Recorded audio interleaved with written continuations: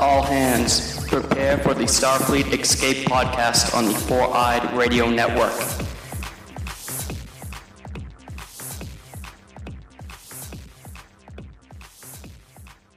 Hello and welcome to the Starfleet Escape podcast, where we escape into the Star Trek universe. This is episode number 15. I'm Aaron Gallo. And I am Eric Berry. Marty might not be with us today. He might join us a little later. He might beam in a little later. Yeah, he might beam in. So until then, you just got the two of us. Sorry. Two of us knuckleheads. Two of us knuckleheads.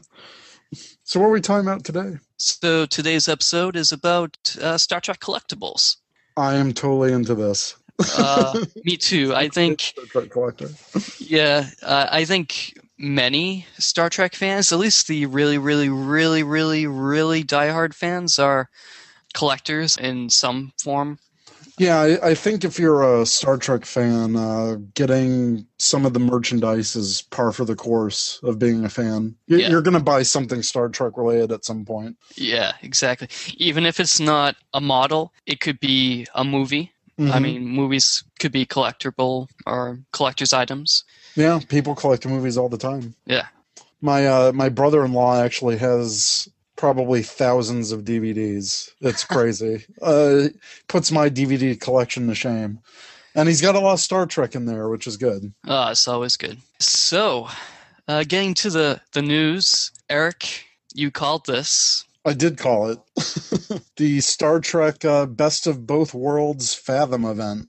Which is awesome. Yeah, I said during the second season premiere event that they had a couple months ago, I said, wow, it'd be really cool for if the third season they did the best of both worlds. And here it is. So they're actually doing a separate Blu-ray release of the best of both worlds. It comes in this really cool packaging with Locutus, and you can fold it out, and Captain Picard's image is right there. So it's presented in a movie format instead of a episode format.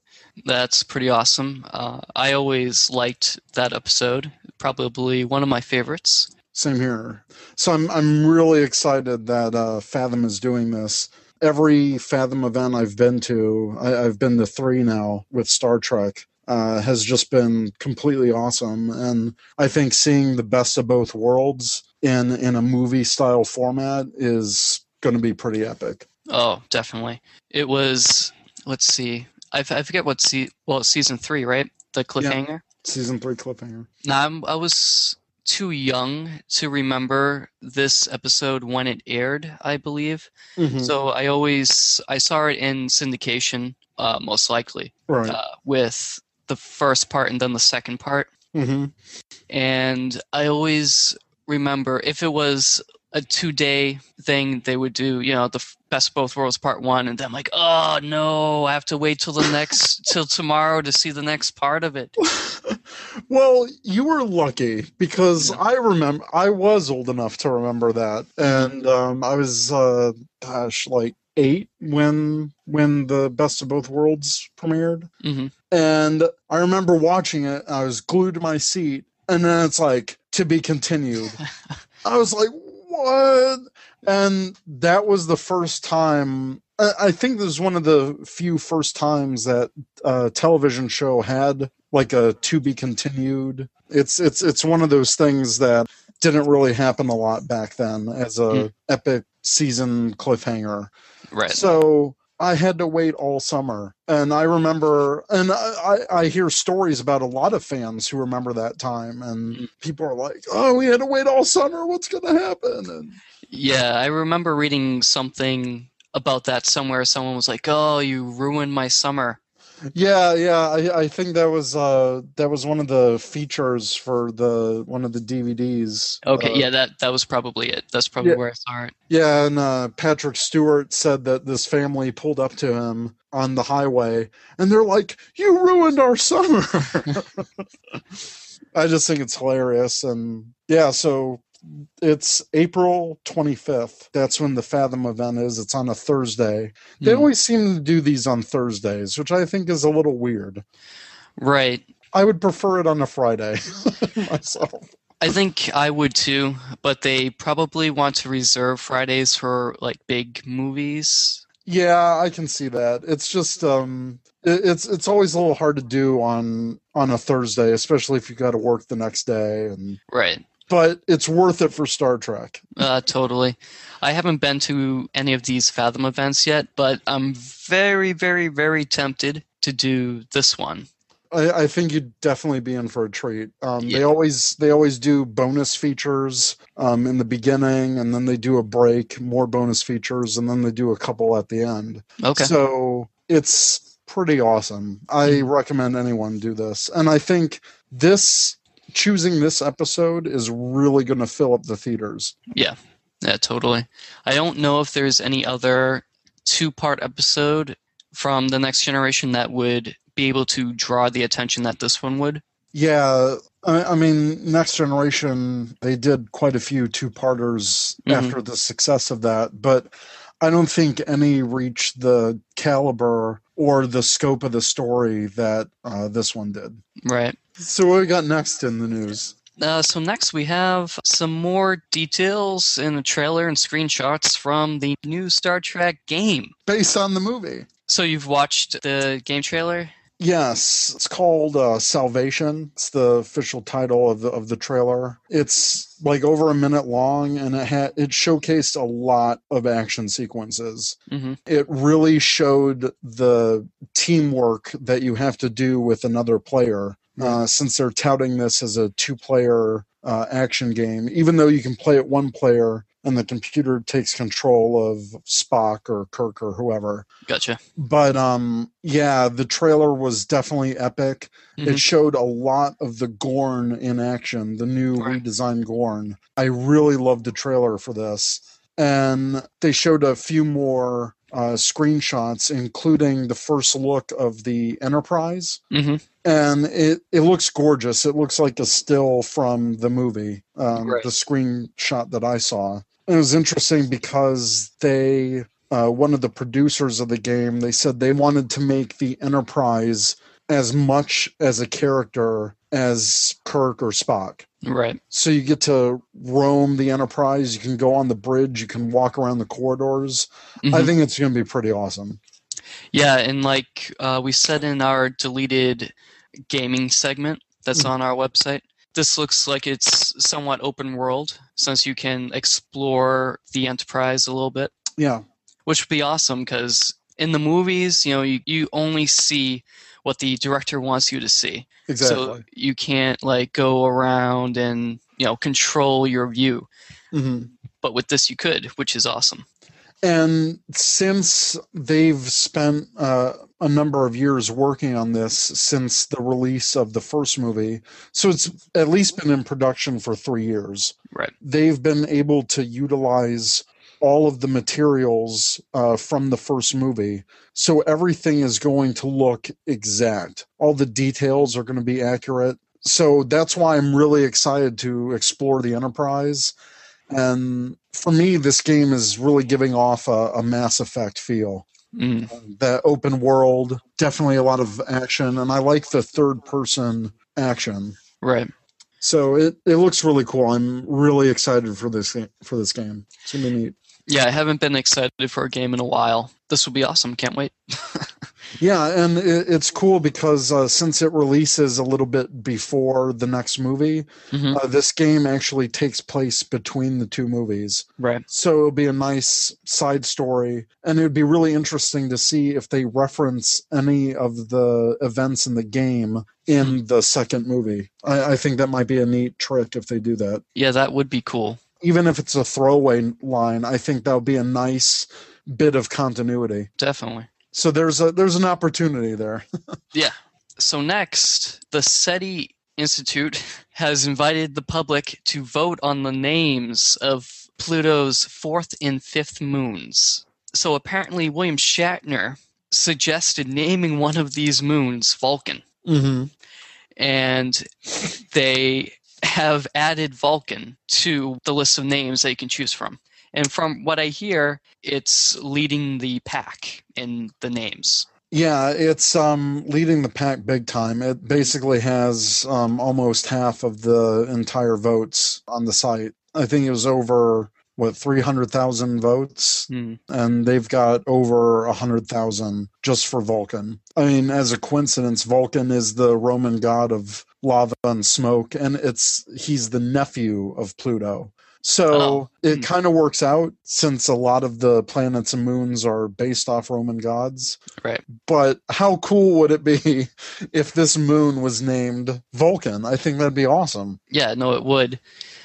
William Shatner also suggested naming the other one Romulus. Oh, I didn't hear about that. Yeah. But there's already a stellar body named Romulus, apparently. Oh. So, although it's not unheard of to have two stellar bodies with the same name, it makes it more unlikely for them to have the same name. So they didn't add that into the list for voting. Voting ends noon Eastern on Monday, February 25th, 2013. So when this episode releases... you have a few hours, if you haven't heard of it yet, to go out and vote. Do it now. Do it now if you can. Do it now, future people. So yeah. Cool. Next on our list here, we've mentioned the Green Girl movie that was in production. They've started a Kickstarter. Kickstarter's goal is 80,000, and they need to reach this goal by Sunday, March 3rd at 2:59 a.m. Eastern. So we got 9 days to go. Yeah. They're close to halfway. They're at 35,000 right now. Yeah, so that's more than the last time I checked. Actually, quite a bit more. They didn't have these many backers last time I checked. So hopefully they do make it. Yeah, it would be great. I thought Susan Oliver was a great actress on Star Trek.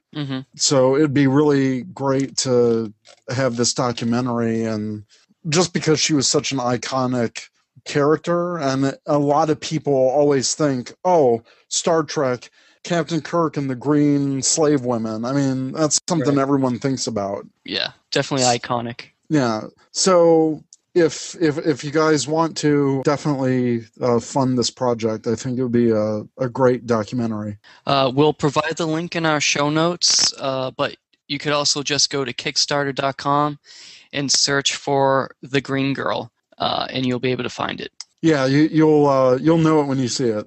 Yeah, definitely. You can't miss it. Next is it's off topic, but pretty awesome. Oh, thank you. So, We Love Fine is a t-shirt company that has a lot of different nerd shirts for sale. Every month they run design contests where people can create their own unique design based on whatever the category is for that month.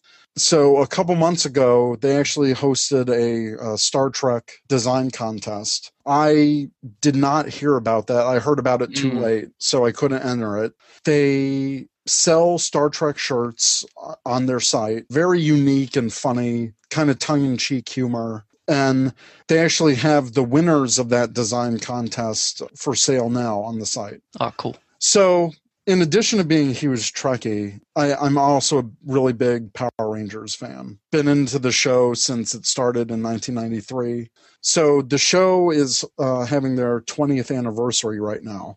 And recently they held a Power Rangers design contest. Submissions are closed now, but they just started the voting process for designs at the start of this week. So I entered 4 different designs, which we'll provide the links in the show notes. It's kind of cool because I put a lot of time into these designs. I wanted to celebrate the franchise as a whole, so my main design is actually I illustrated all of the helmets for all of the Power Rangers that have been in every show, every series, and it's like 119 of them. So Yeah, that's a pretty epic design, and it's awesome.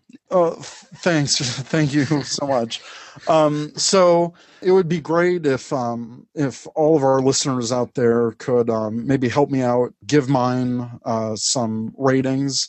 So all the ratings are based on 1 to 5. 1 being like you think the design isn't really good, 5 being the best. And I guess the website only captures, or they really count the votes that get a 5. Okay. So ever since the voting started, mine's actually been in the lead, which is pretty cool. I'm really humbled that people are liking the design. But, I mean, there's some people nipping at my heels. So I'd appreciate any help that our community can provide too. It's cool. It's free to sign up for their site to vote. They've got some really great Star Trek merchandise. They've got like Doctor Who, My Little Pony. I guess a lot of people are into My Little Pony. I guess. They already have Power Ranger shirts. They've got Adventure Time. So they've got some pretty cool stuff already. So I just appreciate if people could vote for my designs, and the links are in the show notes. Awesome. So it was funny that you mentioned Doctor Who and My Little Pony, because totally off topic, but I saw online that going to sell a Doctor Who My Little Pony. Really? Like an actual toy Doctor Who pony? Right. Is this for the 50th anniversary? I would hope so. I don't know why. Why else? Yeah, that seems a little weird. Yeah, it was. I don't know if the picture that they presented on the site was the actual My Little Doctor Who My Little Pony, but it was a pony with just like a tie, so it could have just been like a generic doctor, or maybe a it would probably have to be a doctor. I don't think they would do like a sidekick. Yeah. Well, also design related, their newest contest is a Star Wars villain contest. Oh, that's cool. So you can make a design based off your favorite Star Wars villain or all of them. Mm-hmm. And yeah, I might enter that one too. I like Star Wars. I really hope that they have another Star Trek contest in the future, because I think that'd be really cool. So next, I know it's our favorite segment. Oh yeah, definitely. Would you buy it? So before we say what this is, would you buy this? Oh, you're asking me? Yeah. Mm-hmm. I think it's funny, but no. I think it's a little bit too young for my taste. Gotcha. I would tend to agree. Mm-hmm. But I think it is kind of cool. Oh yeah, definitely. Oh. It's very unique. I've never seen this before. Right. At least for Star Trek. Yeah. So the product is called Stuck on Star Trek. So Stuck on Star Trek features 10 original and instantly recognizable scenes, including the Enterprise bridge, sickbay, the cantina. Yeah, I don't know if this description came from Amazon.com. Oh, okay. The transporter and engine rooms, private quarters, as well as alien environments, which set the stage for more than 30 reusable Klingon stickers. Klingon? Yeah. Featuring everyone's favorite Starfleet crew: Captain Kirk, Mr. Spock, Bones, Uhura, Sulu, Scotty, Chekhov, Nurse Chapel, their Klingon and Romulan adversaries. Dun, dun, dun. The always doomed generic red shirt guy. As well as phasers, communicators, universal translators, ships, speech and thought bubbles, costumes, and my favorite, tribbles. No! Why the tribbles? Yep. Actually, now reading about this again, I think it is pretty cool. Yeah. I mean, I'm so glad that they included generic red shirt guy. Yeah, you can't have. So I don't know. Just in case you didn't gather what this is, it's a book that has little stick-on characters, and you can make different scenes with these characters, like you were playing with them. Yeah, I used to do these when I was a kid. They're like the little plastic, like clingy Right. shapes, and I think it's pretty cool. The image from Amazon, it's kind of like a retro packaging, which I think is pretty cool. And it's going to be released February 26th, so a day after our episode airs. And you can pre-order it now for like $10, like $10.84. Yeah. I think it's pretty cheap for a cool product. I just don't know if I would get it personally. Yeah, I mean, if you had like a little kid that likes Star Trek, I think this would be a good, unique piece to give them. Or for someone who's really into the original series, this might be a great collectible if they already have a sizable collection. Like I said, I've never seen anything like this done for Star Trek, so yeah, it's pretty cool. Definitely, and it looks like the characters look like the animated series kind of. Yeah, it's kind of a mix. Yeah, it's a cartoonish version. They look slightly more detailed than their animated series counterparts.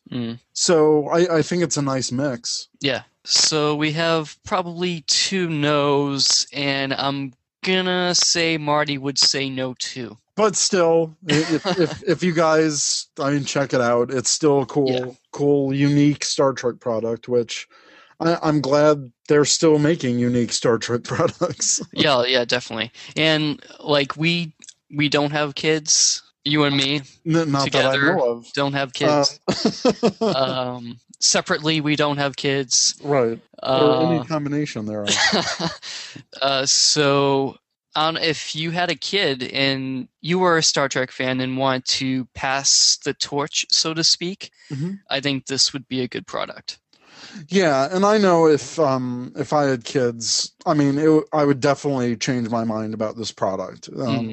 Especially if I was just starting to get them into Star Trek, I think this would be pretty cool. Yeah, totally. I mean, if my dad got me something like this when I was a kid, I'd be like, all right, Star Trek, Klingons, woo! Yeah. Well, speaking of collectibles, our whole show is about collectibles. So let's just dive right into it. So, to start off, it's funny how we just got through saying that this was too kiddish, yet I know both of us have tons of Star Trek toys. Yeah, we do. Yeah, I do. Yeah. Well, you have, speaking of Power Rangers, you have a lot of Power Ranger stuff, too. I do. I have a ton of Power Ranger stuff. And I also have a lot of Star Trek stuff. I've got boxes full of Star Trek action figures stored in my garage that I've been saying I've been meaning to sell for a few years now as my collection kind of shifts priorities. But I don't know. I've sold a few pieces here and there here on eBay for my collection, but I don't know. Maybe I'm not motivated to get rid of them as much because I'm still attached to them. Right. I've had all these action figures for years. When I was younger, like my room wall was just action figures were hanging in their original packaging. Even as a kid, I didn't take out the figures from the packaging. I left them in the packaging. See, I only did that if I had duplicates. Okay. Otherwise, I'd rip those apart. Yeah, and I did get extra figures as well. I mean, I did have plenty of loose figures to go along with it. But yeah, I mean, my dad is a toy collector. He mainly collects Hot Wheels, but he collects a lot of different toys, McDonald's Happy Meal toys. And he kind of fed my collection. I see. So he's to blame. He's to blame, but I'm not blaming him because it's awesome. Okay. Yeah, no, it's true. Yeah, so I definitely got the collector's bug from my dad, Mhm. and I actually learned a lot about Star Trek collecting and, what the exclusives were, what were the things to look out for, what prices are good that you should pay for. Right. So, yeah, I mean, because of him, I became a pretty knowledgeable collector, not just in Star Trek. That's So cool. what's your experience with the toys? Well, when I was younger, I would get, the action figures, and majority was action figure based. I Hmm. didn't really get much of the other things. When I got older, I did, Yeah, but we'll end up talking about them throughout the course of the show, but the Playmates toys, yeah, those were huge. oh yeah. And also, what's the name of those? Galobo? Galoob. Oh, Galoob.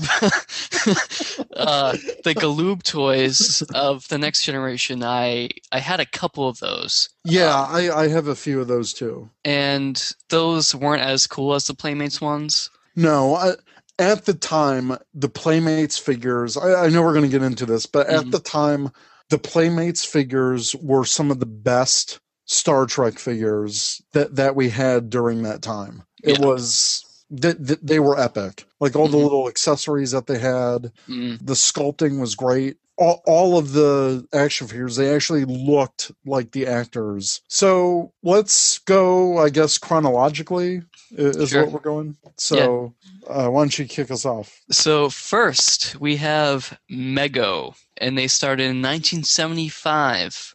The first Star Trek action figures produced. Mm-hmm. They were 8 inches tall.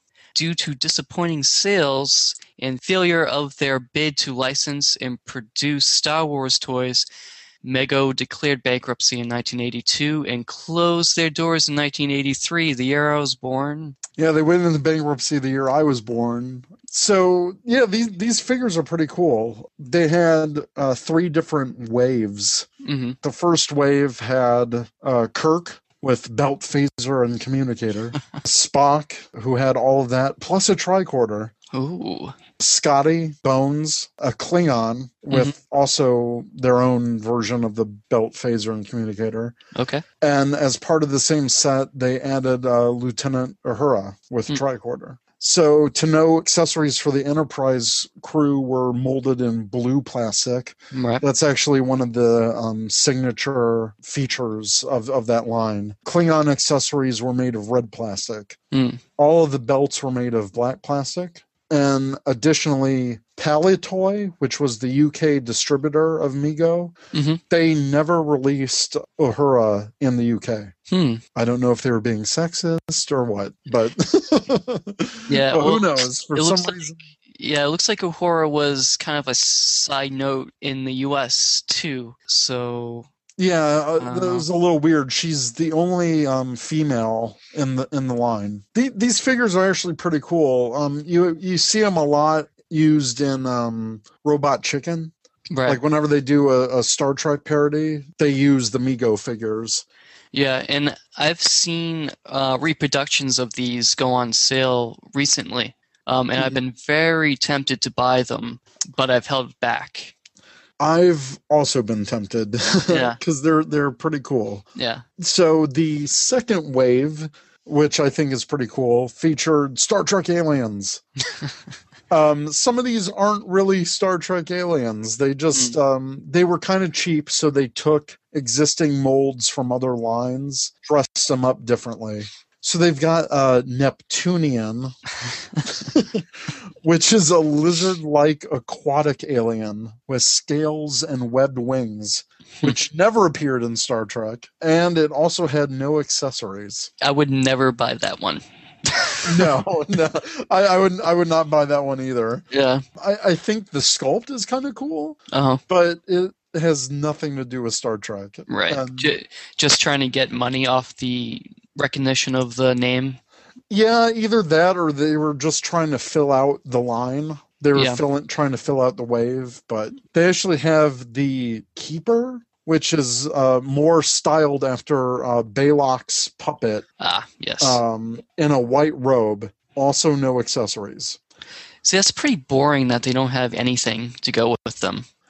Yeah, especially when the Starfleet figures have, I mean, they've got phaser and a communicator and like a tricorder, and they have all these little cool details. Right. And, you know, the Keeper, the Neptunian.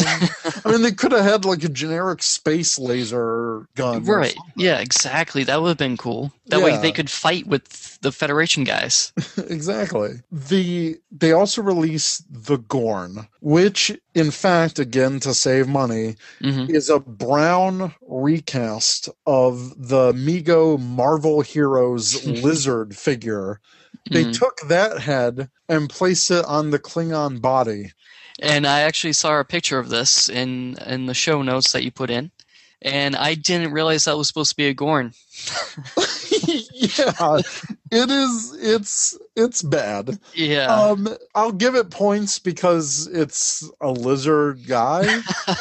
Yeah. But it doesn't look anything like the original series Gorn. The Gorn was never brown in the original series. I don't know why they chose that. It doesn't have its unique eyes. I mean, it looks like an alligator, kind of. Yeah, it kind of does, with a Klingon uniform. Which is totally bland. They didn't even bother to change that up. Right. They could have at least done... I can forgive them with the sculpt if they at least included the Gorn captain's outfit from the episode. Right. All it is a tunic with some yellow and orange splotches. How hard could that have been? Yeah. Completely lazy. Yeah, and they also have Charon, styled after Bele. The entire body and costume is half black and half white. Again, no accessories. None of these aliens had accessories. Boring. Very boring. Their third wave featured even more aliens, which I think was a misstep because why didn't they have Sulu? Why didn't they have Chekhov? Yeah. They could have added at least the rest of the cast. See, this is why they went into bankruptcy and end up they closing. They did have good ideas. Yeah. They didn't give people Sulu and Chekhov. That's what people are really That's true. gunning for. Maybe, I don't know. But the third wave featured the Romulan with a gold vac metal helmet. I don't know what vac metal is. I think it might have been a vacuum-formed plastic that they chromed or something. That's what I'm guessing. Black belt, and it used a Klingon red phaser and communicator. Oh, well, at least they included accessories. Yeah. They also had Talos, Telosian in a yellow jumpsuit with black collar and orange boots, which they just had robes. Right.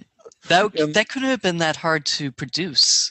Yeah, I don't know. Also, it's a big surprise, no accessories. Right. The one that I kind of want to get, because they're my favorite Star Trek alien, is the Andorian. Yes. And it says, seen in a standard Andorian outfit as seen in Journey to Babel. No accessories, but they could do that outfit, but they couldn't do a robe for the Telosian. It's kind of weird. Yeah. They're like, no. We have to make sure the Andorian gets his uniform. Right. And the last figure is the Mugato. For some reason, is clothed in a green top, which tends to fade to yellow, I guess, over age and time. And it had a black belt and red pants. So kind of weird considering it was a crazy ape creature. Yeah, well, you can't give kids naked aliens, right? I guess. I guess that was their reasoning, or they had those clothes and for some other figure, and they just were like, let's just throw this on him. Yeah, maybe. So they don't have to do the fur for the rest of the body. Yeah, it just seemed like they were doing a lot of cost-cutting measures, which is probably why they went into bankruptcy again. Yeah, because who would want to play with these? I would, but Well, besides you, no one else, because they went into bankruptcy. which is kind of sad. I think It is. Yeah. I think the sculpts are pretty cool. Yeah. I mean, they definitely nailed the likeness on the characters, Mm-hmm. especially Kirk and Spock and McCoy. They look awesome. Yeah. No, they do. And, it was at a time when figures were made a little better, at least in a bigger scale and more playability. Right. And these look like a lot of fun to play with. Yeah. No, that's true. I think the Klingon looks pretty cool. I would like playing with the Klingon and the Starfleet officers, I think. Yeah, definitely. They also included several play sets and accessories for the figures. First of which being the Enterprise Action playset. Ah. A mock-up of the Enterprise bridge with captain's chair, navigation console, 2 crew seat stools, even though they never use stools, and a spinning transporter. Ooh, that's actually kind of cool because you could pretend that they actually transported. Yeah, and this doubled as a case for the figures. Right. I've seen this online before. We also have to remember this was made during the 70s. It is very Technicolor. Yeah. It is Technicolor Dreamcoat up in here. Especially like the pink and yellow and red lines going across the bridge. Yeah. It's such an odd choice. It is. I mean, even Star Trek, the original series, had a lot of color in it because it was, the new technology or whatever. It was on NBC, the network that had color. Right. So the original series already had plenty of color. I don't know why they threw in so much extra color. They took it to a whole new extreme. Yeah. The floor is a blue grid. Like, what is that about? So, yeah, it's pretty crazy. They actually had the Enterprise Action gift set, which is the same play set that we just mentioned, but it had the original 5 Wave 1 figures included. Okay. But no Uhura. Oh, that's weird. Yeah, I think she was definitely released really late into the first wave. The other playset, which is the rarest of these playsets, is Mission to Gamma 6, a recreation of Vol from the episode The Apple. And it came with the 4 generic alien figures. Wow. Well, at least it came with something. Exactly. And the last thing is the Telescreen console, which is a tabletop game that doubled as an add-on piece to the Action playset. The game screen includes the captain's chair and a control lever, so whatever it controlled. Yeah. But I think what they mean by telescreen is that desktop screen that you sometimes saw in the original series. Oh. Yeah. Gotcha. Okay, that makes more sense. Mm-hmm. So after they made these, they also produced 3 3/4 inch scale Star Trek the Motion Picture action figures. So since Mego started in 75, the motion picture was in 79. So they had already been going a few years, and they were the only ones with the Star Trek license at the time. So when the movie came out, they produced these action figures, which included some 8-inch starships, and they had some other assorted toys in 1980. But then by 82, that's when they declared bankruptcy. Right. So, yeah, we got some picture below, and it's going to be in our show notes. I think these motion picture figures are actually pretty cool. They're the same size as the Galoob figures, which we'll be talking about. And I think they're one of the few action figures for Star Trek that actually has the motion picture uniforms. So these are one of the rare figures that does that. Even the Playmates version of Lieutenant Ilia did not have her uniform. It had her like V'ger dress, like that white Oh, dress. okay. Yeah. So this is the only Lieutenant Ilia figure that you'll find in the actual Starfleet uniform. Huh. If I only had a time machine. I know. I would purchase a lot of these and Yeah. put them up on eBay. Yeah. Well, or keep them. I would end up keeping them. So speaking of Galoob. Or a globe. A globe. Galoob actually held 3 separate Star Trek licenses. They produced the first figures and accessories for the Next Generation in 1988. Mm-hmm. They also had a line of figures for Star Trek V, The Final Frontier, which were more like statues. Okay. That recreated scenes from the movie. They even had a Cybok figure. Oh, that would be awesome to have. So that's another one of those rare figures which they didn't make a lot of. At least they didn't make it in like the Playmates line. At least I don't think so. I don't think they had a Cybok. I could be wrong though. I think you're right. I don't think they did. So they also produced, since Galoob, they also created Micro Machines. It was very popular. I had a ton of Micro Machines as a kid. Mm-hmm. My dad collected a bunch of them. I've had Star Trek Micro Machines. I've got Power Rangers Micro Machines. Back in the day, they were huge. Right. So they released a ton of Micro Machines, a whole bunch of different sets from 93 to 1997. Mm-hmm. Galoob also provided Star Trek Starship toys for a number of General Mills breakfast cereal giveaways. Oh, that's cool. Which I'm disappointed I'm only finding out now, because if I knew at the time, I totally would have got cereal to get some Star Trek ships. Yeah, true as that. Yeah, I blame my parents for not getting it. Me too. I actually have some pictures in the show notes from my own collection. Oh, these are yours? These are mine. Oh, okay.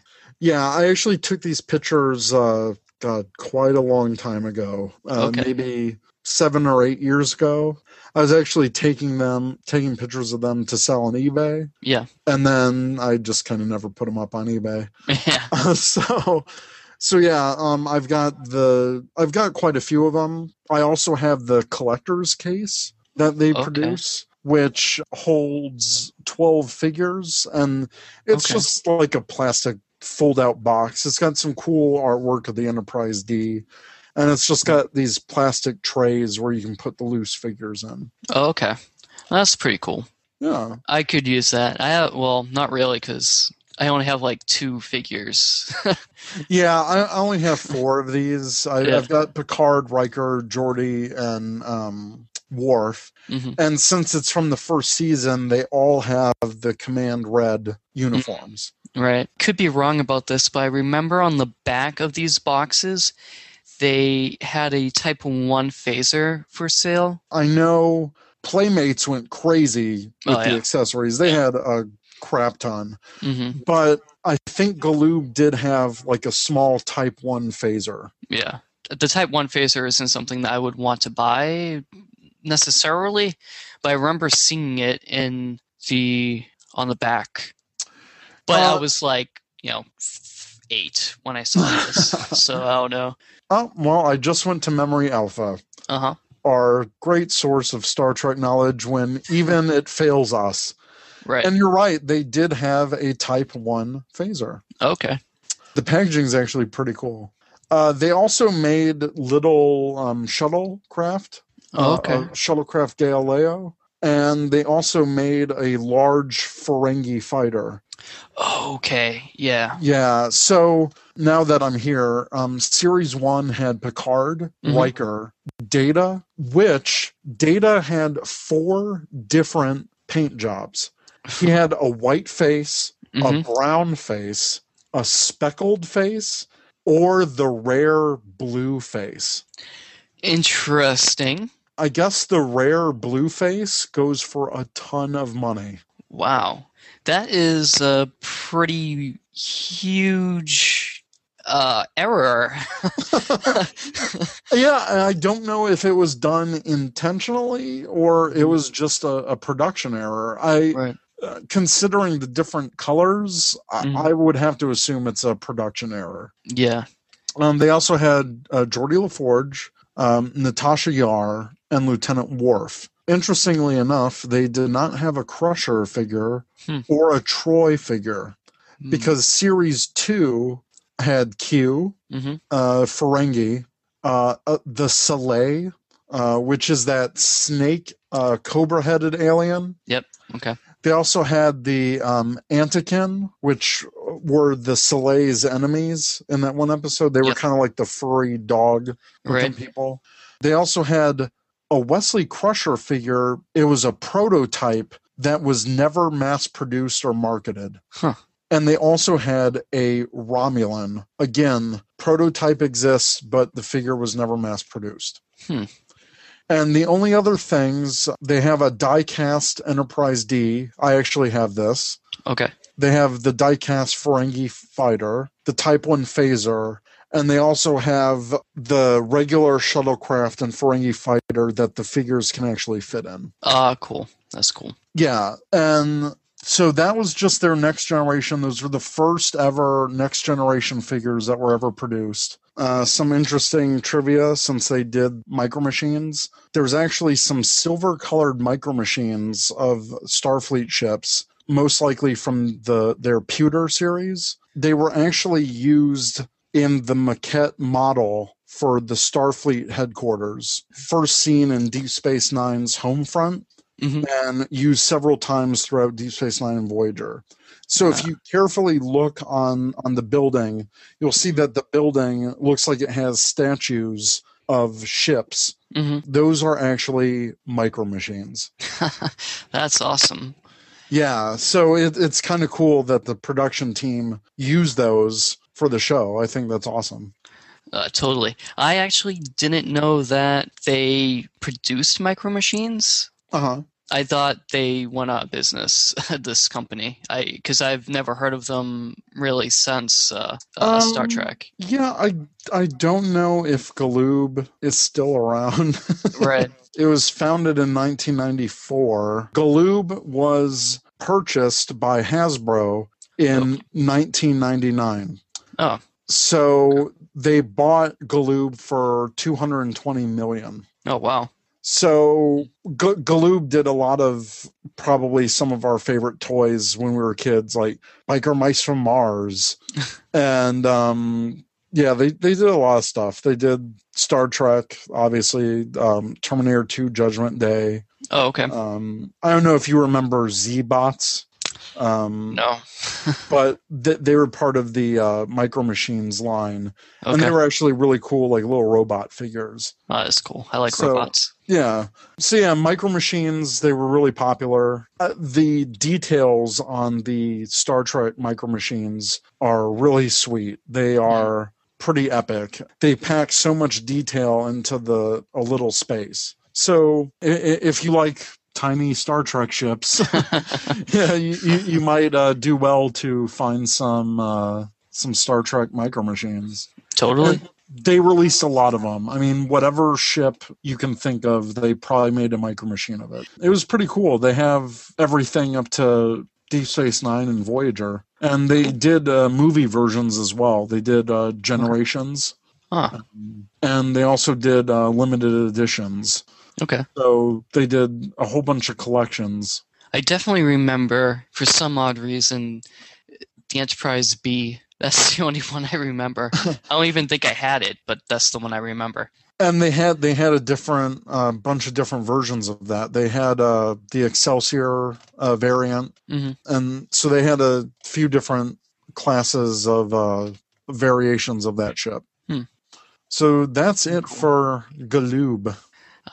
Yes. And now for my personal favorite, I guess, just because it's what we grew up with. Yeah, this has to be one of my favorite lines too. Yeah. That's Playmates. I love the Playmates line. They have such an awesome name too. Yeah. Are you thinking of Playmate bunnies? No, not at all. But now I am. But yeah, Playmates was. I think they're still around. Yeah, Playmates is still around. They do a lot of the Ninja Turtles. They've had the Ninja Turtles license since the beginning, but currently that's all they have going on right now is Ninja Turtles and a couple of girl toy lines. But back in the day, Playmates, I had Playmates toys from like all different shows. They had Darkwing Duck. They've done Earthworm Jim. They've done Lara Croft, Tomb Raider, Robotech, Sequest. They've done figures for The Simpsons, the Turtles. I had a lot of old Teenage Mutant Ninja Turtles Playmates back in the days. They did Toxic Crusaders, if you remember those. Nice.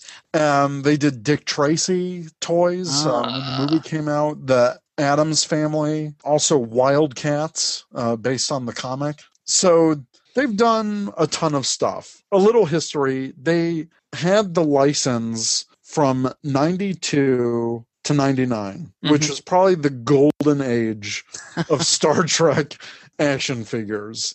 They released 4.5-inch figures, 9-inch figures, and then up to 12-inch figures. I actually have some of the 12-inch figures, and they actually had real cloth for the clothes. Yeah. And it was great because that series, they had a lot of different lines in that series. They had a Women of Star Trek line for the 12-inch figures. Well, actually, I have an Andorian 12-inch figure. I do as well. Here's the thing. Mine says my packaging has an error, and it says it's Mr. Spock. Oh, really? But it says Mr. Spock, but it's got the Andorian in it. So is that worth anything? Not really. You would think so, but I mean, sometimes it happens. Figures get mispackaged. I just think it's pretty cool because it says Spock, but it's an Andorian, so whatever. Right. But they didn't just do action figures. They did role-play items. I have the Phaser, Communicator, Klingon Blaster. Oh, I wish I had that. Oh, that would be awesome, the Klingon Blaster. It's pretty sweet. The Klingon Disruptor, it's awesome. So I've got a bunch of those Star Trek ships. They were so cool because they had buttons on them. You press the button, the ship makes sounds. Yep. I had the Romulan Warbird. Oh, I wanted that, but I never got it. Damn parents. I had the Enterprise E from Insurrection. Okay. Those Playmate Star Trek ships go for a lot of money on eBay. Really? The Voyager especially. The Voyager goes... I've seen it go up to $75 to $100. Huh. Interesting. I don't have Voyager. It was actually produced in limited quantities. That's why it's so hard to find. Oh, okay. The Defiant version goes for a lot of money too. Oh, I didn't have that one either. Yeah, those were the really sought after ones back in the day. I had the Enterprise D, and I had the Shuttlecraft where you could put the figures in. I have that one too. Yeah. Yeah. They also have play sets. I had the Transporter. Me too. What was great was towards the end of the line, I don't know if you remember this, but they did the Transporter series of action figures. I have, or had, I don't know if I sold those, but the entire series of Next Generation and original series ones. It was so cool because they came on the base and you push the button and it did the beam effect, and the base was lit from the bottom. These were the same action figures, but half of like their bottom half was molded in like clear colored plastic with like the little flecks of sparkles in it. Okay. It came on the base, and when you push the button, it did not only did the base light up, but it did the Star Trek transporter effect sound. And when it lit up, it lit the clear plastic, and it really looked like the figures were transporting. It was pretty cool. That is cool. I have, it was one of the later series. I don't know what it was called, but I have a Riker. They had like these weapons that would launch projectiles out. Yes, I know exactly what you're talking about. I have one, and it's Riker, but he has the Klingon weapon. He doesn't have the Federation phaser rifle. Interesting. Is that still in the card, or is that a packaging error, or was it loose? No, I still have it in the package. I haven't opened that. I never looked to see if it's worth anything. I probably should. Yeah, definitely. I remember those. Were those slightly taller than the 4? I'm not sure, because I didn't take it out of the package, so I'm not sure if he's taller. I never really compared them. Because I remember they did a slightly bigger line. They weren't 9-inch figures, but they weren't 4.5 figures. They were more like 7 inches. Okay. And it was Worf, Picard, Riker, and Q. And they had kind of like this battle action, like Picard, or it was Q, and he could like fence because he had a sword. And you push a button on the back and he would make like these big swinging motions. Really? So it was these action figures towards the end of the line that, I don't know, it was pretty crazy. Yeah. Playmates had so many different figures and different variations. It was crazy. What I loved about these figures, they all had accessories, even the aliens. And the back of the packaging had like the profile. It was like a dossier kind of. Yeah, and I cut those out and kept a bunch of them. Yeah, that was another great thing about them. Playmates did an excellent job with their entire line. Their marketing, I remember there being Playmates Star Trek action figure commercials on TV. I remember going to the store. They always seemed to be well stocked, and still it was hard to find some because they kept exclusives. Yeah. So unfortunately in 1998, popularity began to wane. And the year 1999 mostly had retailer exclusives. So in the show notes, I actually pictured a couple of the exclusives for different retailers. Okay. The first one is a Security Officer Neelix. And that was exclusive to Spencer Gifts, if you remember them. Oh, I do remember them. So Spencer Gifts had the Security Officer Neelix. One of my favorite figures, just because I thought it was cool when Neelix was in the Starfleet uniform, because he always looked up to Tuvok and he wanted to be a security officer. The other one I have is towards the end, Target actually had a lot of retail exclusives. Okay. So this was a Captain Kirk in the environmental suit. That's pretty sweet. Yeah, 9-inch figure, and only available to Target. In the last year, Target was really promoting the Star Trek line. Unfortunately, they couldn't keep it going. Yeah. And there was also, because this was the early days of being online, they were one of the first toy companies to offer online exclusives. So actually, interesting, Playmates got the license again in 2008 for the J.J. Abrams Star Trek movie. And I don't know if you've seen these, the figures based on the Star Trek movie, the newer one. They were smaller figures, right? Or a lot of them were smaller? They did return to the smaller Galoob style. It seems like, especially now with economics today, more and more toy lines are producing the smaller scale figures. I don't want to bring up Power Rangers again, but I'm going to because it's comparable.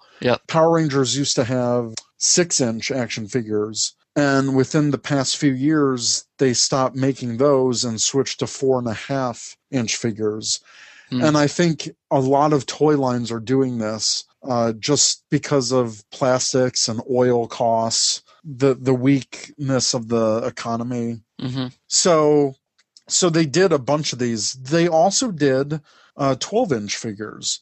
So they were planning a second wave of figures, but it was pushed back to spring 2009, and then it was canceled. Oh. And Playmates Star Trek licensing is still in limbo. They're actually going to lose the rights of Star Trek to Hasbro this year. Okay.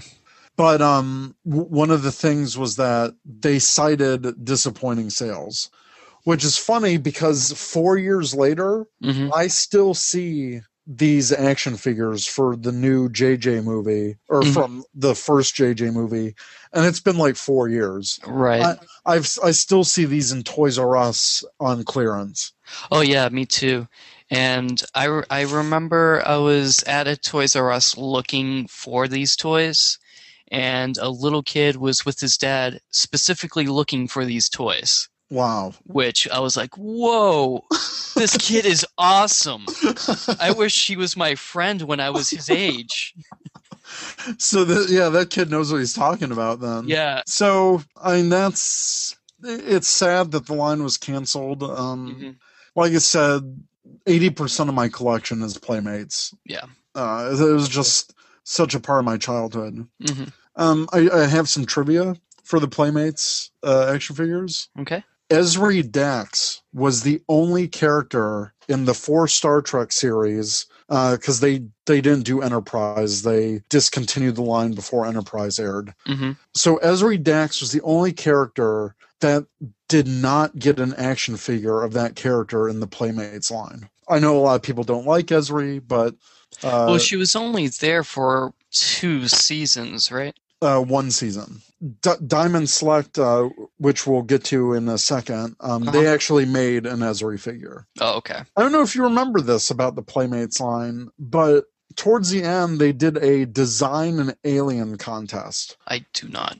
So the Design an Alien contest was promoted on the Playmates Star Trek toy packaging. They did versions of the Trials and Tribulations episode with the D Space Nine people as Playmates figures in the original series costumes. You might want to check up on these because each package contained a lot of little tiny furry tribbles in the packaging. Yeah. Oh, that would be awesome. The packaging was for each figure was filled up. So you got like 10 or 15 of these little furry tribbles to go with the figure. Oh, that's awesome.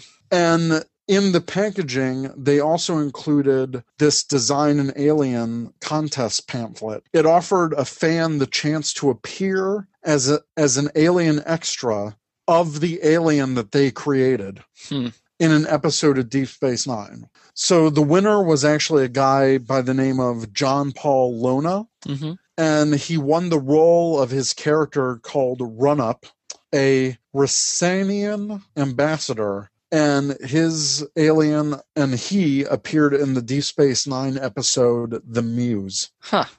So it's this kind of weird looking alien with this weird bony structure on his face, and he's kind of like hunched over. Okay. So he was kind of featured prominently in the background shots. Okay. So you can definitely check that out. And when I was a kid, it was so cool because I was like, oh my God, I could design an alien. Sadly, I didn't get a chance to do that. But yeah, it was that was pretty neat. Yeah, that would have been cool. And one last little bit of trivia. The Star Trek Voyager production staff used parts of Borg action figures to create a pile of Borg corpses as seen in the Voyager episode Scorpion. That's pretty cool. Yeah, and it's if you know to look for it, it's pretty prominent because I think 7 and 9 has a vision of Cass has a vision of like a pile of Borg corpses that 847-2 destroyed. And if you look at it closely, you can totally tell they're action figures. I guess I'm going to have to watch Scorpion. It's a great episode. Yeah, I'm sure it is. All right, so what do we have next? So next, the Art Asylum / Diamond Select. So Art Asylum was acquired by Diamond Select Toys. The Art Asylum premiered its own Star Trek production in 2001. Releases have included 3-inch Mini-Mates figures, 7-inch action figures, 11-inch space vehicles, and life-sized role-playing accessories. Art Asylum has to be a very close second to Playmates for me. Mm-hmm. When Art Asylum came out, in 2001, I was more of an adult. Mm-hmm. So this line totally appealed to me. They were the first company to produce figures based off Enterprise. Mm-hmm. And what was so unique about those figures, since all the Enterprise characters were in jumpsuits, Right. they actually had kind of like a plastic skin on the waist. So it looked like jumpsuit material, and it gave the figures superposability. Okay. And it was one of the first times that action figures did that. Mm-hmm. It wasn't just plastic. It kind of had like this bendable plastic in the middle. So you could get these crazy poses. And they produced the Phaser, the original series Phaser. Right, they produced a couple of them, if I'm not mistaken, different variations of the handle. Yeah, different handle versions, yeah. And they also produced the Enterprise phase pistol and the communicator. Which I have. I do have that. I have that too. Yeah. I actually have two of them. I still have, I have two of the original series phasers, one out of the box, one in the box. And the same with Enterprise. Because I thought they were so well done. Mm-hmm. Pictured, I actually sold those. The figures, original series figures. And they produced Vina, the Green Orion slave girl of Gorn. They produced the Klingon Core, alternate universe Spock and Kirk, and the entire original series crew, including Captain's variant Kirk with his green shirt. Very cool. Yeah. They also produced the Nemesis action figures for that movie, including Shinzon and his Reman General. And then when they switched to Diamond Select, became more specialized action figures that we haven't seen before. And it was kind of the time where I stopped collecting Star Trek toys, unfortunately. Okay. But they've made some excellent Star Trek movie figures. Totally. And also really high quality Deep Space Nine figures, which look amazing. I actually haven't seen the Deep Space Nine ones. I've seen this Nemesis one that you have here of Data. What's cool about the Art Asylum is that they did a 3D scan of the actor. Yes. And then cast the models based on that. Yeah, and I remember when these figures first came out, and I went to their website, and they had a whole video on the entire process of it, and it was just awesome. I don't know if that video is floating out there somewhere, but Art Asylum is still a company. They're still out there, artasylum.com.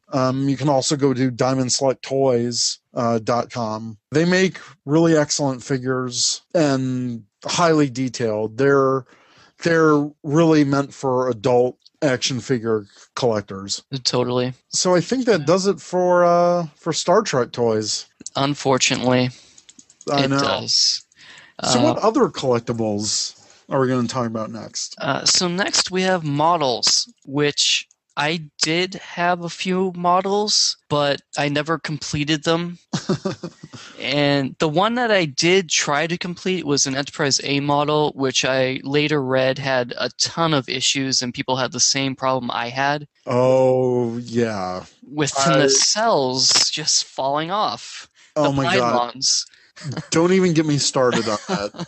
I'm actually a huge Star Trek model collector. I still have a ton in their box. I've finished a few. I have a few that are like, oh, I'm going to finish this someday. They're really well done. I actually have 2 Enterprise NX-01 models, and they're from the most recent line. I think Playing Mantis did them. Okay.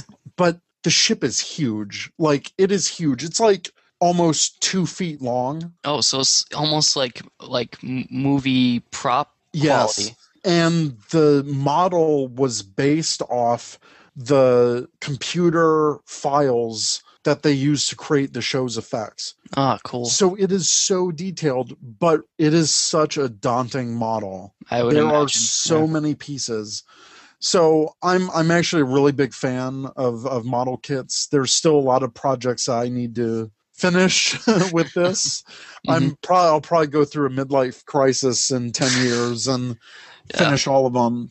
But model kits are one where people get really passionate about these and create some amazing model kits. Yeah. So let's go through the history of models for a little bit. Okay. The first and probably the most famous line is the AMT Ertl line. They have been making Star Trek models since the show first started airing in 1966. Models have included throughout probably the 40 years that they were doing them, all the Enterprises, the Reliant, Defiant, the Klingon D7, Romulan and Klingon Bird of Praise, Vorcha class, Romulan Warbird, Runabout, the stations, K7, Deep Space Nine. The Deep Space Nine model kit is huge. Is it? It's about 2.5 feet in diameter. Jeez. Again, it's another one of those ones that you're like, where am I going to put this even if I finish it? Right. They've done the shuttles. One of my first Star Trek model kits that I put together was the Galileo 7 shuttlecraft. I've also built the Enterprise D, Voyager. I've got Voyager built in my closet. It's stored there. For safekeeping? Yeah, exactly. But they produced so many model kits. When you think Star Trek model kits, you think AMT and Ertl. Oh, yeah, totally. A couple of the ones that I have pictured, or one of the ones I have pictured, was actually a 25th anniversary re-release of the USS Enterprise command bridge. Nice. It was a model kit of the whole bridge. And not just like 3/4 of it, like if they were filming in the show. You could build the whole closed bridge.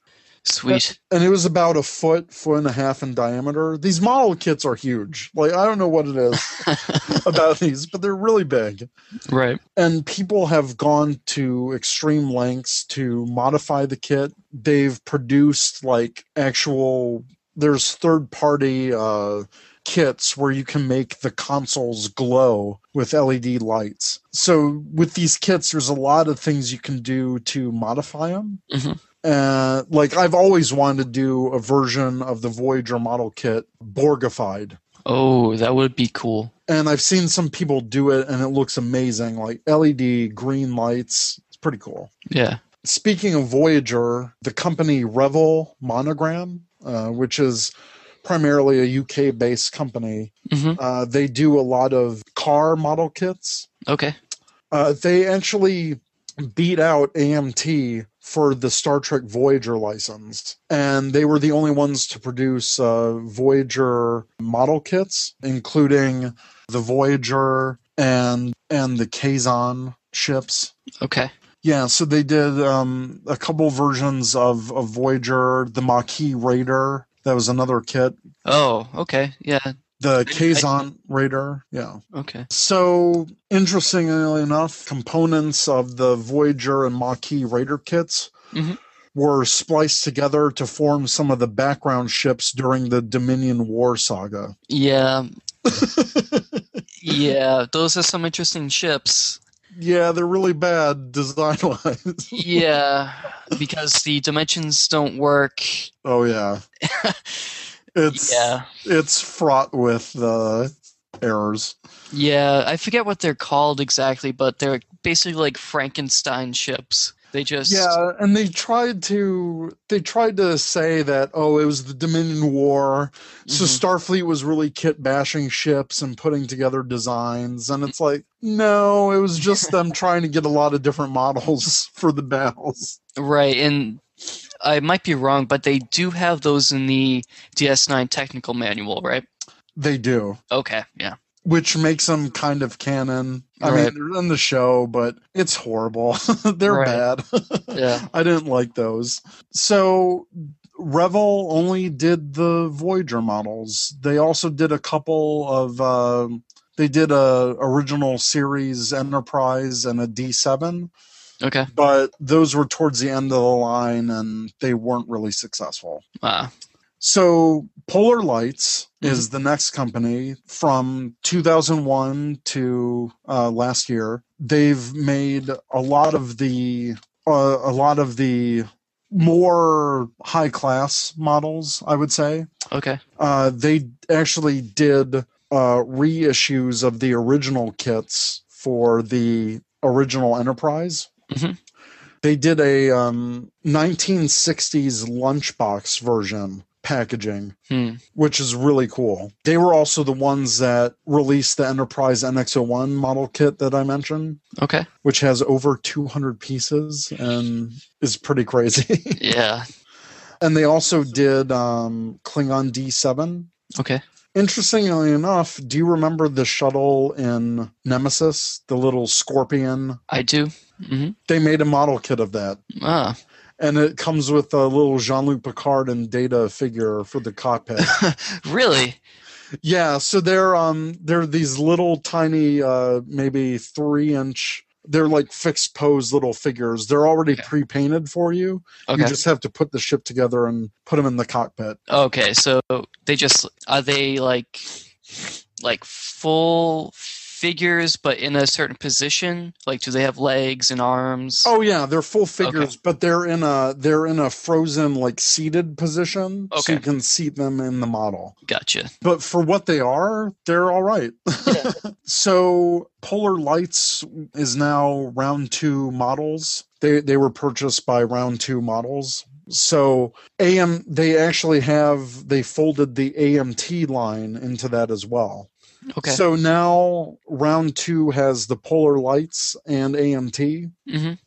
So right now they do have a lot of the current Star Trek model kits that are out there. Ah, cool. Very cool. And lastly is a company called Playing Mantis. They were originally the company before they became Polar Lights. So there's kind of an evolution there. But Playing Mantis subsidiaries included Johnny Lightning, which are kind of like a Hot Wheels knockoff. Gotcha. But they made the Legends of Star Trek, which are miniature ships. Kind of like Micro Machines, but a little bigger. And some of them were die cast. Okay. And one of their other subsidiaries was Polar Lights, which we talked about. Right. Bandai, another popular toy company, they just did a very small line in 2003 of Star Trek model kits. They were more snapped together, and they included lights. So it was high-end in their molding and their design, but they were really easy to put together. They already came pre-painted. Okay, cool. And what made these kits unique were that they were Bandai originals, and they weren't associated with the past model kits. Okay. Like AMT, Ertl, and Revell. They didn't have the same molds. They were all new in different scales. Cool. And just another interesting note, they were given access to the original studio models for all the ships that they produced. So they had the input of Star Trek designers like John Eves, Rick Sternbach, and Doug Drexler. And their comments were actually included in the instruction sheets, which helped the model more accurately build the models. So these were complete Japanese imports. Unfortunately, I never got these, but from what I've seen, they're really vastly superior and they're really easy to put together. And since they're pre-painted, all you got to do is snap them together and you have a really highly accurate Star Trek model. Yeah, I wish I got my hands on these as well, because these would be cool to have around. Definitely. And they did the major ships. Right. So, yeah, they did the NCC 1701, the Enterprise E, the A, the Enterprise NX-01, and Voyager. Okay. Voyager had a very small production run. So I don't know what it is with Voyager and model kits, but they're pretty rare. I don't know. I guess it's saying something. That it's saying that it's so cool that they only made a limited number of them. I suppose that it could be interpreted that way. All right. Yeah, Marty's not here, so you have to bag on the, for the Voyager. You have to make up for it, you know? Yeah, exactly. Yeah. And just one last thing mentioning model kits. We're including all these links in the show notes, but a good source for information for all these kits is a site called starshipmodeler.com. Since 1996, they have been the best place on the web for Starship modeling news, not just in Star Trek, but in Star Wars, Battlestar Galactica. And they feature third-party resin kits, fan creations, addition add-ons to improve your existing models. I've used this site for years. Okay, cool. It's one of my favorite sites for Star Trek models. Sweet. One last one is thomasmodels.com, run by a guy who is a huge enthusiast when it comes to Star Trek models. He has an extensive gallery of Star Trek model images and how-tos on how to correct errors in some of the model kits. Okay. And is this where this image comes from? Yes, actually that image comes from Starship Modeler from their retail section. Okay. And what's pictured here is a aftermarket kit to make the Enterprise 1701 more like it was seen in the pilot episode. Okay. So Gotcha. the pilot episode, it had different nacelle end caps and other little details, a different bridge module.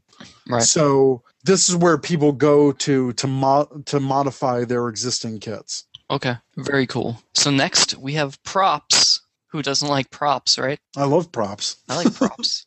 They're cool. So a good source for Star Trek props is Roddenberry.com. They have original series phasers, communicators, tricorders, and they also have the Star Trek 2009 stunt phaser replica. And we've talked about their other replicas that they've had in past shows. Yeah, they have a lot of great replicas. Some of them are very affordable. Some of them not so much. Right. I mean, they have a prop that you can buy, the captain's chair, for like $6,000. Yeah. If I had all the money in the world, this would be the place I would go to. Yeah, totally. But I do like their model kits. Personally, I've never bought one. I've always wanted one of these, though. Like, especially a tricorder prop. Yeah. And they have an electronic kit to, like, fully make that thing light up. Yeah. So That'd be very cool. I've always wanted to, like, blow a ton of money on this website. Yeah, me too. I always have to pull back the reins, though. Oh, definitely. Yeah. You gotta question yourself when you're buying a $500 phaser replica. You're like, what am I doing? Yeah, I'm pretty sure I would get slapped in the head if I did that. I think I would too. But it's cool. They also have uniform patterns. They don't actually sell the costumes, but they do sell the patterns, which, if you know a good tailor, like Garrick, he can make these for you. Yeah. As a quick side note, my girlfriend's brother's name is Garrick. What? Yeah. Spelled the same way? Slightly different, but pronounced the same. Interesting. Her mom took two names that she liked and put them together. Like what? Like Gary and Eric and Garrett? Yeah, I forget what names exactly, but every time that's pretty funny. Yeah, it is funny. Every time I hear his name, I'm like, he's not a tailor, but that would be icing on the cake. Totally. But yeah, moving on. Next, we have QMX. We've talked about this company, I think, even in the last show. What's cool about this site, they have a lot of licenses like Super 8, Warehouse 13, Star Trek, Stargate, Dr. Horrible, Firefly. I've actually got in the past quite a few of their products before, especially Firefly. They kind of have it all. They've got t-shirts, posters. They just came out with what are called these Trekkies Q-Pop figures. Yeah. Which are these like little anime style original series figures. Yeah, very cute. Yeah, I think they're pretty cute. Yeah. And they also have really high-end model replicas. And we're not just talking like a model kit that you build. These things are like studio models. They're fully customizable. They fully light up. They have the sounds. They're like 3 feet long. The Enterprise D replica goes for $10,000. Yikes. That's a hefty chunk of change to drop on a hobby. Yeah, it's 850 scale. It's 30 inches long, 22 inches wide. It's crazy. It's got all these lights and it's customizable. It's insane. Yeah. But their props are actually really affordable. They have the communicator badge for like $20, class ring for $20. I mean, it's definitely something that I would get. Oh, yeah. They also have a Trouble with Tribbles poster. Oh, snap. So that's for you. Yeah, totally. Those are 2 very great prop resources for Star Trek. Next, we have signatures, which is pretty straightforward. Yeah. It's pretty cool to go to a convention and meet your favorite Star Trek actor. I got to do that last August with Scott Bakula. Right, and we have that picture on the website if anyone wants to check that out. Yeah, if anyone wants to see my ugly mug with Scott Bakula.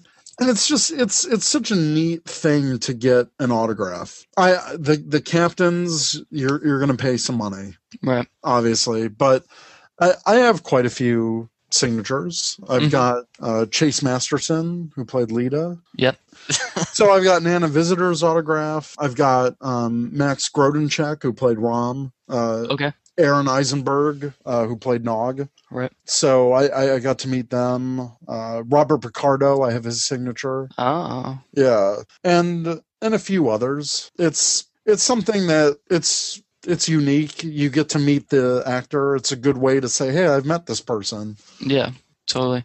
How about you? What signatures do you have? I have 3 signatures. I've never been to a convention like we mentioned before, probably.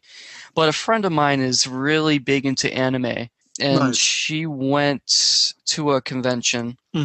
So she got me 3 signatures. She got me Jonathan Frakes. Wow. Avery Brooks. Nice. And Robert Picardo. And they were at an anime convention? It was probably not just anime. Okay. It might have been like a Comic-Con type of event that also encompassed sci-fi. Yeah, kind of like a Wizard World or something like that. Yeah. Oh, that's cool. Yeah. You better go to a Star Trek convention. I mean, come on. Yeah, I know. I feel bad for not going, but there's supposed to be one coming to Boston in the summer. Hopefully me and Marty will be able to go and maybe try to do some podcasting from there or something. Yeah, that'd be awesome. Get some signatures while you're at it. Yeah, that too. Now we're kind of moving into the other category of collectibles. Right. And these actually have tons of these. I wish I had them all, but I don't. I don't have very many of these. I only have like 2 or 3 of them. And that would be the Hallmark ornaments. And since 1991, they've been producing these keepsake Christmas ornaments based on Star Trek characters, ships, props, artwork, and scenes. Yeah, I've seen a lot of these over the years, and they're really cool. It's just I never got into collecting them. Yeah, these are one thing that my parents would buy me of Star Trek. For some odd reason, this is what they would get me. uh, but I really liked them. 'Cause they were Star Trek, so Oh yeah, totally. You can have an all Star Trek Christmas tree. I almost do. If I was by myself, that is probably what would be on the tree, is just Star Trek. Nice. And now I do put almost all of my Star Trek ornaments on the tree. I don't. So the earlier Hallmark Lights and Magic, Oh yeah. the early ones were all you plug them into the light cord. Oh, I do remember those. Yeah. So I have a lot of those, but I don't plug them into the light cord because it says not to plug more than one in. Oh wow. So I don't want to like spark a fire Or short them out and or ruin short them your- out. Yeah. So I never plug them in, but the later ones are all battery operated. Oh, that's nice. And they only turn on for like 30 seconds or so when you press a button. Yeah, I think it seems like a really popular line. Obviously, they've been going on for more than 20 years. Right. So, yeah, I never got into them. Is there one that you really want that you're missing? I know there is. I really wish I had the DS9 one, the station. The actual station? Yeah. Okay. There's other ones too. I think there's a Romulan bird of prey that I wish I had. Not a Romulan bird of prey, a Romulan warbird that I wish I had. I remember that one. I remember that one being advertised. Yeah. I've actually seen during the holidays. I've actually seen a couple commercials in the past years for these. Right. Actually, I was reading on Memory Alpha. So the first one that came out was the Galileo shuttlecraft. Oh, okay. Which I do have that one. The second one that came out, I believe, was the Enterprise D. And didn't the commercials have like the actors from the show? Some of them did. I think the one for the Enterprise D had that nurse. Nurse Alyssa Ogawa? Yes. They had her at like a replicator, and they replicated it. I remember that. Yeah. I remember that one because she went up to the replicator and went. Yeah. And she had like the little mini Enterprise D. Yeah. Yeah, I totally remember that. That's crazy. But I guess someone thought it would be a good idea for the Enterprise D to have a hinged top, and they wanted like a Santa Claus to be in there with tinsel hanging out. What? Luckily, I read this on Memory Alpha. Luckily, someone was able to convince them that was a bad idea. I don't know who thought that would be a good idea, but hopefully they were fired. I hope they were. Kind of an interesting side note, because we talked about how micro machines were used in Star Trek episodes. Uh-huh. Well, so were some of these Hallmark ornaments. Mm-hmm. There was a Voyager ship in a bottle Right. in Friendship 1 that used the 96 Hallmark keepsake ornament. I actually have that one. Cool. I think that'd be a really cool one to have. And they repainted the ornaments, Voyager and the Klingon bird of prey, Mm-hmm. and they used that for like a baby mobile for Okay. Tom and B'Elanna's daughter. Cool. So the ships were hanging on a little mobile, so they're still being used as Hallmark ornaments. Yeah. No, the ornaments are very detailed. They're very cool. Even though I don't like Voyager, the Voyager model is really good. Wow, I think that's one I'm going to have to pick up. If you can find it, yeah, definitely. Yeah, I know. I've missed out on these, and I'm looking at a picture of all of them. They feature some really cool ships. Like I would love the Delta Flyer one. The Delta Flyer one is one of my favorite. That's one of my favorite shuttles. Okay. So I think that would be a really neat one to have. Yeah, I don't have that one. There was a time where quite a few years where I didn't get any of them, and then more recently I started to collect them again just because I'm older and I can buy them myself. Nice. What's your favorite one out of the ones you have? I'm not sure if it's my favorite, but I have two of them. Mm-hmm. It's the Klingon bird of prey. Nice. At one point I had three of them, but I did sell one of them. I'm a big I said this before in one of our other episodes, the Klingon Bird of Prey is my favorite ship design. Mm-hmm. So I think those are cool. I usually put both of them on the tree. Nice. But yeah, that's probably one of my favorite ones. And actually, the way you and me met was from a contest on ThinkGeek on Twitter. Yes. One of the prizes that I won from them was a Hallmark ornament of the bridge scene from Star Trek II: The Wrath of Khan. Oh man, that's so cool. Yeah, and when you pressed it, the screen lights up with the Reliant on there, and you hear Khan's voice, you hear Spock and Kirk talking. So it's that whole scene where they're transmitting the codes. The code, yeah. Oh yeah. It's like that whole scene. That whole scene plays out on the ornament. Yeah, every time you press the button, it says the next lines, and you see like phaser fire going towards the Reliant. It's pretty cool. Wow. I didn't get that cool of a thing in my ThinkGeek one, but yeah, I remember. Yeah, that's how we met online, because we're both kind of mentioned in their Twitter. I remember that was like what, 2008, 2009. It was a while ago. Yeah. And I remember it because that year it seemed like I was winning Twitter contests like left and right. Dude, me too. I've won so many things on Twitter. It's crazy. Not so much recently because there's so many people on Twitter now. Yeah, but those early days. Yeah. I mean, I won stuff like I won stuff like left and right on Twitter. It was insane. Yeah. It was like, I remember it was this one stretch of 2009, and it was like the ThinkGeek thing and like this and that, and I was like winning DVDs, and I was like, what is going on? I love Twitter. Yeah, exactly. I think that's why I still use Twitter a lot. I mean, not just because of the friends I developed, but it's like it's a pretty cool way to connect with companies. But anyways, Hallmark ornaments, they're pretty sweet. Mm-hmm. I only have a couple of them. I have like 20 of them. Oh, that's awesome. Do you know if Marty has any? He does. He has quite a few. Not as much as I do.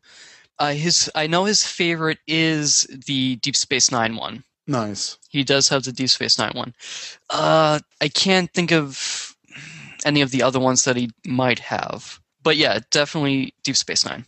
And it's cool because the Deep Space Nine one comes with a base, so you don't have to have it on the tree. You can have it standing on your desk. Oh, neat. Yeah. Yeah, I like when they do that, because then it's not just an ornament. It's, something you can just keep around all year. Yeah, and they did another Enterprise D ornament that also has a standing base. Oh, very cool. Yeah, and that one has, I want to say it has like Captain Picard saying "Space, the Final Frontier." Don't quote me on that. I don't know, but I think it does. The one I have from 1992 just lights up. It like blinks and stuff. So are the voice clips a more recent addition in the series? No, because the Galileo shuttlecraft has Leonard Nimoy's voice. Oh, very cool. Yeah. Do you know what they're releasing this year? I saw that. Release. I have it up on Memory Alpha. Okay. If you don't know, they're having the USS Kelvin. Oh yes, I saw that. I really, really, really want to get the Kelvin. I'm totally buying that. You know what? I would get one Kelvin, but I would get another to convert it into the salt shaker prop. Oh, dude, that'd be awesome. I kind of want to get one just for that reason. So I can like spray paint it silver, have like the salt shaker holes. Yeah. I think that'd be cool. Totally. Scotty with a Trident scanner, fourth in the Star Trek Legends series. Yeah, I have the first 3, so I have to get this one. And I guess the scene for this year is from Arena, Kirk fighting the Gorn captain. featuring sound and music from the episode. So dun dun dun dun dun dun bum, bum, bum, bum. Okay. So I think I'm gonna have to get back into these. Yeah, because I not so much the Gorn one, but I will definitely get the Calvin, and I have to get Scotty. All right. You heard it here first, folks. That's what Aaron has to get to feed his Hallmark crack addiction. Speaking of crack-like substances, I don't know, Pez. So I own both of these. I do as well. Toss and the TNG. I believe Marty does as well. They're cool. Yeah. Who knows? Maybe I hope they do one for every series. I don't know if that's going to happen, though. Yeah, I don't know. I could see them doing one for the newest Star Trek, the new movies. Yeah, I can see them doing that, too. Not going to lie, I would really like a Deep Space Nine, Voyager, Enterprise one. I think that'd be cool. Like, collect them all. Yeah, gotta have them all. Now, have you opened them? No. No? Those are in their original packaging. See, I've mentioned this before, too. I now own 2 of the TNG ones. Oh, okay. So I'm kind of tempted to open one. Yeah, why not? Yeah, I think I will. I think you should enjoy the Pez candy. Well, I don't know if I will actually enjoy it, but I feel like I should. Yeah, why Treat not? myself, right? Yeah. And last on our collectibles, are costumes. I think we mentioned before the Roddenberry shop sells the uniform patterns. But they also feature all kinds of costuming as accessories, like the pins, belt buckles, all that stuff. Yeah, I especially like the belt buckles and like any of the metal uniform accessories from the original movies. Yeah, I have some of those. So I've got the belt buckle that's like the circle with the Delta symbol that's on their belt. I've got that one. I also have the United Federation of Planets belt buckle that the admirals wore. That's awesome. They sell a lot of great metal buckles and pins and really neat stuff. Next is Rubies. And they have licensed TOS, TNG, and costumes from the 2009 movie. And they also have Spock ears and other latex masks. They have the Locutus of Borg mask that we mentioned. The one that we mentioned. Yeah, they make it. They're the ones that make it. Oh, no. Yeah. And they also that one was really creepy, though. They have a Worf one. What? Yeah, they have a Worf one. And they have some from the original series as well, some masks. Which crazy. Is cool. Yeah, it's crazy. They also have from the 2009 movie, a phaser replica, but it's orange and white. I'm sure you could repaint that. You could. I know they do that for the safety reasons. Like, it looks like a gun. Don't do it. Yeah, totally. But yeah. So next is probably out of my price range, but Novos. Yes, way out of my price range, but God, would I love one of those. Yeah, totally. They just announced the replica of Worf's baldric, his sash. Oh, that's cool. Like, not the first season one, right? No. Okay, good. The one he used in the rest of the series. Okay, good. This. Hand metal chained and produced with the same materials produced by the original guy who made them from the show. What? That is crazy. And crazy expensive. I would imagine. It's let me get to their pricing on this. But it was actually featured in one of this season's Big Bang Theory episodes. Okay. So they are making very, very few of these. Obviously, because of the time involved. Right. They're all handmade, 8 to 10 weeks delivery time. The full price is $1,200. $1,200. You Ugh. can make a layaway payment of $450. There's no more accurate prop that you're going to get than this. Created by Bear Burge. He's the guy who made these for the Next Generation.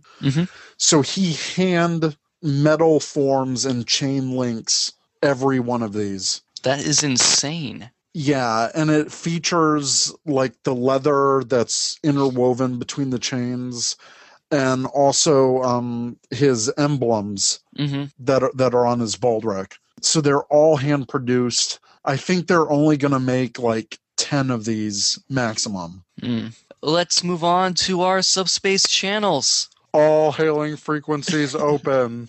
And today's question: what is your most prized, or what is your favorite Star Trek collectible? Do you have a favorite collectible? Out of all my Star Trek stuff, actually, I would have to say one of my favorite pieces right now that I actually have displayed, it's not boxed away somewhere, is Captain Picard First Contact statue.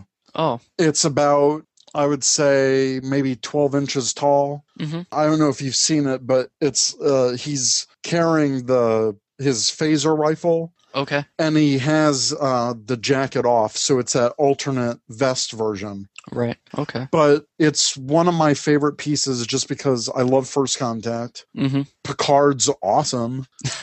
And I got it for a really cheap price. I got it for like $20. Oh wow. It retailed for like $120. How about you? Well, I have some collector's plates, which I really, really, really like. Actually, I don't have them displayed because I don't want them to break, but I have a Best of Both Worlds collector's plate that has gold trim, and so like there's this like Best of Both Worlds scene like painted onto this plate. Oh. So it's not something you eat off of. Of course not. So, it has Picard, Shelby, Riker. I want to say it has Locutus. It has a Borg cube. It has the Enterprise D. Wow. It's really awesome. So I don't know if that's my favorite, but that's definitely up there. I guess what do our Twitter followers say? Yeah. I know this is the those guys. Those guys. Yeah. So we have at Little Cute Girl 86 who says, "I will have to say Star Trek Barbie and Ken. Those are the only ones I have." Those are neat. I mean, Star Trek over the years has gone into many different realms of companies, and personally, I mean, I don't collect Barbies, but I thought they were cool when they came out. So next we have at Ladybird83. It would be my postcard of Worf signed by Michael Dorn. Awesome. Totally. Next we have at Arcade_Bros, which is another show on the Four Eyed Radio Network. Plug. Plug. They actually gave us two answers. The first one was the Akbar Trap Keeper. Lame. That's not even a Star Trek collectible. Come on. Yeah. And then a phaser that is set to murder. Oh. So obviously those were, kind of. Yeah, those were kind of silly. Next. I've got two of my Twitter friends who responded to this. So at Toy Empire says, "I love Star Trek toys and collectibles. Star Trek toys are some of my favorites. The USS Defiant is my favorite out of my collection. I still want to pick up the DS9 station, which is my second fave." If I could pick that up, I definitely would. Totally. I think he means the Playmates versions. Right. Then we have at Mr. Yellow. Mego stuff indeed. The figures, bridge playset, communicator, tricorder, etc. So yeah, I mean, we've been talking about the Mego figures and just researching the pictures and everything. I kind of want some of these. Yeah, totally. Turning to Facebook, we have Eric Dewey of the Socially Awkward Studios podcast on the Four Eyed Radio Network. Eric Dewey also does the Science and Beer show. Two of my favorite things. Me too. So Mr. Dewey says, I had a picture of the TNG bridge crew that I had signed by Brent Spiner and Marina Sirtis at one Marina of Sirtis. Yeah. Sirtis. Yeah, I am terrible at names, pronouncing anything. At the one and only convention I've ever been to. That has to be my favorite because it reminds me of meeting them. Oh, that's nice. Yeah. I like when a collectible triggers a certain memory. I think that makes it more special. Yeah, totally. Next, we have Chris L., who also does Klingon translation. You know a lot of people who do Klingon translation. Yeah. He also makes apps for WebOS as well. I have to pick just one. Does my wall of Klingons with signed photos of nearly every Klingon actor count? I say that counts. Yeah, that's pretty epic that he would have almost every actor who's played a Klingon is their autograph. Wow. Props to Chris, because I think that's really cool. I mean, if my thing is, if you're going to collect anything, go at it full force. Like, go big or don't do it at all. Mm-hmm. So totally. I think he's really living that with that, because that would be epic. It's a wall of Klingons. Yeah, that's cool. Yeah. So that does it this week for the subspace channels. Communications closed, Captain. So next, the final segment of the show. Do you know what puts my quantum state into flux? What is putting your quantum state into flux that we can argue about continuously? So, in the original series, we see androids all the time. All the time, we see androids. In the episode I Mud, they were easily able to produce thousands of models. Mm-hmm. By the time of the Next Generation, we only saw Data and other Soong-type androids. Androids by this point in history seem to be very rare. How could this be true? Does no member of the Federation have the technical expertise to construct androids? Maybe. Outside of the original series androids and the Soong-type androids of the Next Generation, the only other appearance that I can recall is in the Voyager episode Prototype. Mm-hmm. But even in that episode, the automated personnel unit was referred to mostly as a robot. This, however, may have been to echo the insinuation that Data is a rarity. So even though the Federation might not have androids other than Data and now B4, why haven't they encountered civilizations outside of the Federation with their own androids in the 24th century? I have to say, I agree with you on this one. Okay. I'm glad. Yeah, this actually, now that you brought this up, this is putting my quantum state into flux. Right.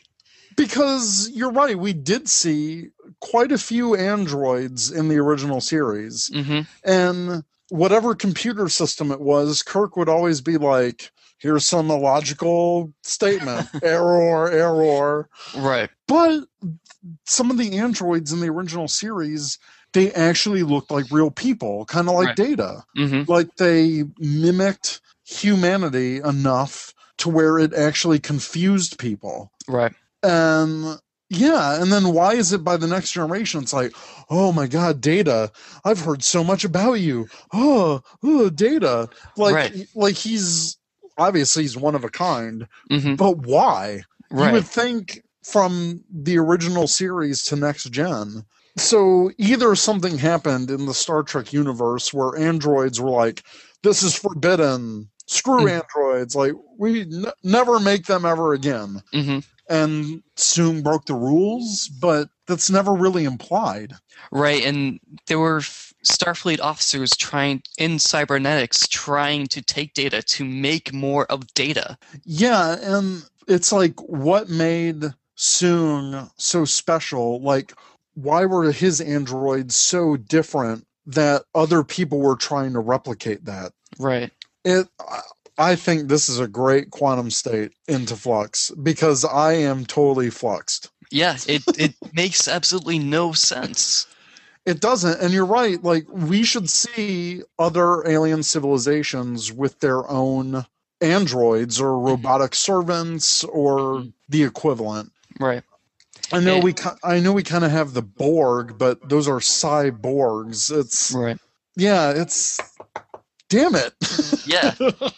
It's the only thing I can think of is because they wanted to make Data so ultimately special and unique that they didn't want to have any kind of competition, and like they never even reference androids from the original series. They weren't Federation androids, but they were still androids that were created in the Alpha Quadrant. Mm-hmm. Yeah, it's kind of weird. Yeah. I totally agree with you on this one. Oh, well, this is the first time for everything. I don't know. Maybe someday you'll actually like Voyager. Well, let's not get crazy. So, what do you want to talk about next week? So, this Fathom event that's coming up that features the Best of Both Worlds. Mm-hmm. I think it would be good to have a Best of Borg episodes where we talk about these episodes and what make the Borg such a omnipotent opponent. Great. So prepare to be assimilated in the next episode of Starfleet Escape Podcast. Sounds good.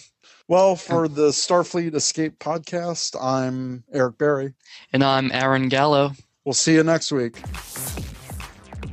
You have been listening to the Starfleet Escape Podcast on the Four Eyed Radio Network, where you can catch a new episode every other Monday.